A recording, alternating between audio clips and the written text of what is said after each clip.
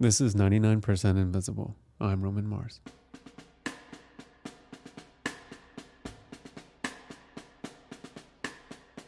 The hotel on the very prominent corner of Touhy and Kilburn Avenue in Lincolnwood, Illinois, used to be the town's most famous building.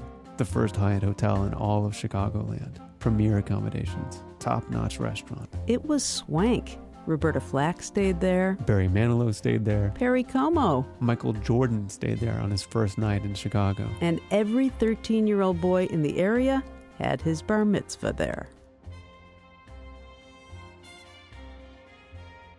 The hotel was built in 1960, and it looks it. So if you're wondering how much potentially anachronistic lounge music I'm going to cram into this episode, oh, it's going to be a lot.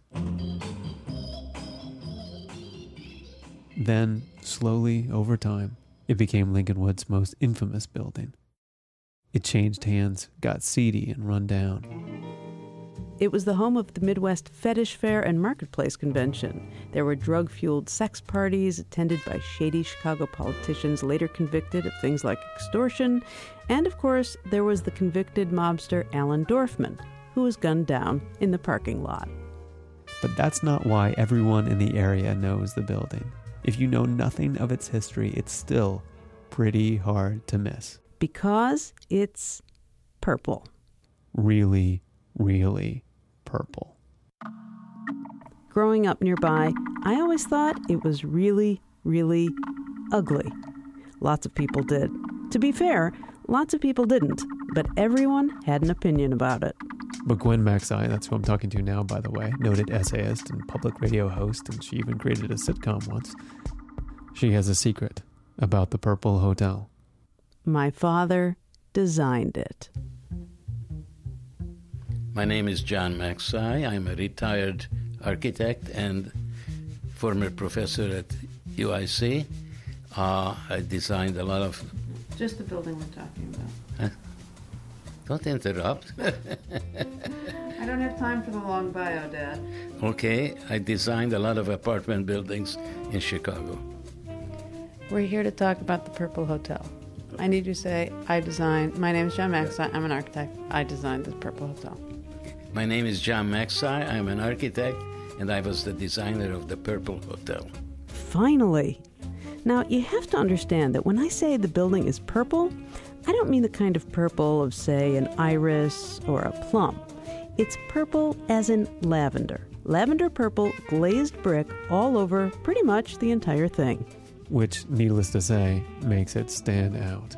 Depending on how you look at it, like a prized jewel or a sore thumb. You know, that's one of the few buildings that if you see it once, you know, you've seen it forever. You can't, get the image of it out of your mind. It is so purple that after it changed hands, the new owners renamed it the Purple Hotel. WBEZ architecture critic Lee Bay. I think that it's worth looking at absent the brick. The brick I like, but I wish you could, sort of put on the glasses that can filter it out so you don't see the brick, at least in one trip, and really see how the building holds itself together structurally. I mean, I think it's really good. The way that John was able to put those supports on the outside of the hotel to give larger floor plates in the middle, which is what you want. You want big functional spaces instead of a hotel. And then again, the little nooks of green space and the way the sort of the buildings kind of fit together, the complex fits together. I mean, really, there's really a lot of good things going on there. I say come for the purple, but stay for the architecture. The thing that everybody notices first, including architects, would be the color. I mean, I think that if anybody's saying that it's not the color, that they're lying, because you can't really look at the building without noticing that it's purple. So it's the only purple building around. But then, after that initial wave of color hits you, you notice really what a great modernist structure it has and how the structure is expressed on the outside, which is also not something you see every day anymore. And I think it's a wonderful building. That was Jackie Koo, founding principal of the architectural firm Koo & Associates. We'll get back to her in a minute. But first, the story of why and how the building got to be so purple. My dad, John Macsai. It was commissioned by the Pritzkers, a very rich family in Chicago, and it was the first Hyatt hotel in the Midwest. It was called Hyatt House. It had nothing to do with the purple. By the way, the purple came because one of the Pritzkers, A.N., the big man among the Pritzkers in the family, asked me what color glaze style I want to use. And I wanted to use gray. And he said, that's dull. I like something brighter. So I made a mistake of showing him the samples of books having on it some 35, 40 colored samples. And sure enough, he picked the purple. And you don't argue with A.N. Pritzker.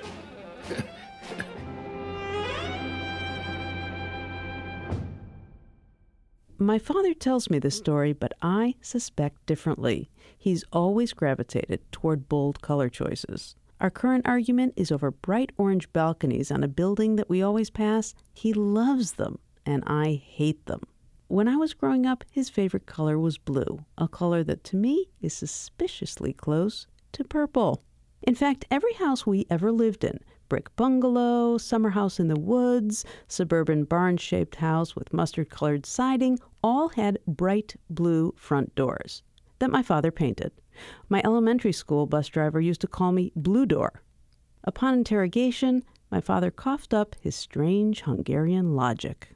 In the Near East, where ultimately I come from, the blue color on the doors, blue and green, is to keep the evil spirit away. So that's the reason I always painted the entrance door of our houses blue, to keep the evil spirit away. And it did.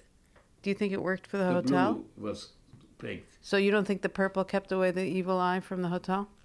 Not really, because there was a murder in the hotel. Actually, there were two, but I digress. The beauty of that building is the exposed concrete frame, how the columns are pulled out of the structure, showing this. It's like a human being whose skeleton will be on the exterior, partially. That would be weird, right? Well, that's the way that building is. The columns are pulled out, the slabs are slightly pulled out. It's a building which reveals its structure. And that is architecturally the interesting thing about it. The purple is totally irrelevant. It could be green, okay? It would be the same good or bad building. So as an architect, I have to ask you, this is a perfect example of what the difference between what the public sees and what the architect sees. Oh, absolutely. Because the public sees purple brick. The architect is sitting here saying the purple is so unimportant in the scheme of the building. Exactly. It means nothing. It's just such a tiny thing. But to the public, that's all it is. That's right, because the public is ignorant. Truly ignorant. Well, you can't really argue with him there. But in our defense, and I count myself as one of the public in this scenario, it's really, really purple. And despite how far the Purple Hotel fell from its original glory, the dilapidation, the murder, the drug-fueled sex parties, and a demolition order, it was not torn down. Time passed. The economy fell to pieces. Mid-century architecture slowly came back into vogue. Mad Men was on TV. The purple brick was kind of retro cool. A light, however dim, was starting to shine on the building and its future. Then, the Purple Hotel was nominated for landmark status, a place on the historic registry. There was talk of finding a buyer, talk of renovation. And then, while I was searching and interviewing for this very story, the Purple Hotel went up for auction. There was a lot of pomp and circumstance in the beginning of, the auctioneer yelling and saying, "Are you ready?" And in the booming voice, and then really there was only one bidder. So. And that bidder was Jake Weiss of Weiss Properties in Skokie, which happens to be right next to Lincolnwood. He bought the Purple Hotel. And while Weiss is a shrewd businessman with a keen eye and good instincts, this particular purchase was also a labor of love. When you have something that really is just not realizing its value and its potential, that has such a prime piece of property, it bothers you. It's part of your neighborhood, it's part of your community, and it's something that you really want to see be an asset to the community instead of a blight. Here comes the love part. Separately from that, when my, and more importantly, I think, we almost lived at the Purple Hotel for a period of time. When my grandfather had passed away and my father was saying the traditional Kaddish. That's the Jewish prayer for the dead. There was no synagogue anywhere in close proximity to where he lived at the time. And because we're Orthodox and we don't drive on the Sabbath, that was a little bit prohibitive to say the Kaddish. There's a very convenient shul right down the block, also known as a synagogue, the Congregation Yehuda Moshe. So on every single Shabbos for a year, we would move into the Purple Hotel to accommodate my father's responsibility to say the Kaddish for his father. So we lived there for about a year, every single weekend. And, me and my sister, the hotel was our playground. And the architect Weiss has chosen to redesign the Purple Hotel and bring it back to its original luster is Jackie Koo of Jackie Koo and Associates. Also, a former student of my father, the original architect, John Maxey. One of the things that we're looking into is more of a historic restoration of the building. And it would be wonderful, and especially since we have some of the old drawings, the original drawings from the 60s, and there are a lot of pieces that are still left in the building, such as this wonderful monumental terrazzo stair with this wood wall behind it. I mean, you can really see it as this kind of late 50s, early 60s kind of Mad Men era, Pan Am sort of hotel that really could be very current in today's hospitality environment. The culture today, especially in the hospitality market, for some reason purple is a predominant color. Not necessarily in the color of the brick, but in all their marketing. I mean, you'll look at the neon lights and the color of the key fob cards and the brochures that get printed. For some reason, purple is popping, and I'm not quite sure why.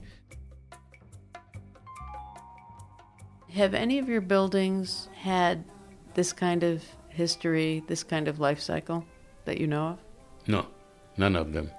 The same way that a person may go through life, and you might go through different cycles yourself, and everybody goes through different rebellious times and ups and downs. I think the same holds true for a property like this that really was a character of itself. The building was really a product of the environment around it at any given time. And, to a certain extent, the fact that the building did change with the decades and the environment around it, it really is the building's character. And while it's true that this character, this building, this structure of 9 lives sits empty at the moment, surrounded by bored traffic and an empty parking lot, it may just be crouching, gathering its muster, ready to spring back to life, arresting that traffic, filling that parking lot, and strutting like a proud peacock. A purple one.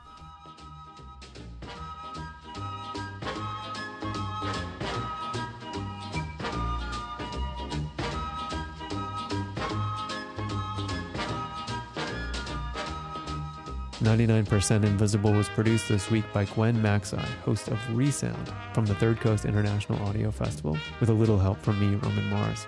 It's a project of KALW 91.7 local public radio in San Francisco and the American Institute of Architects in San Francisco.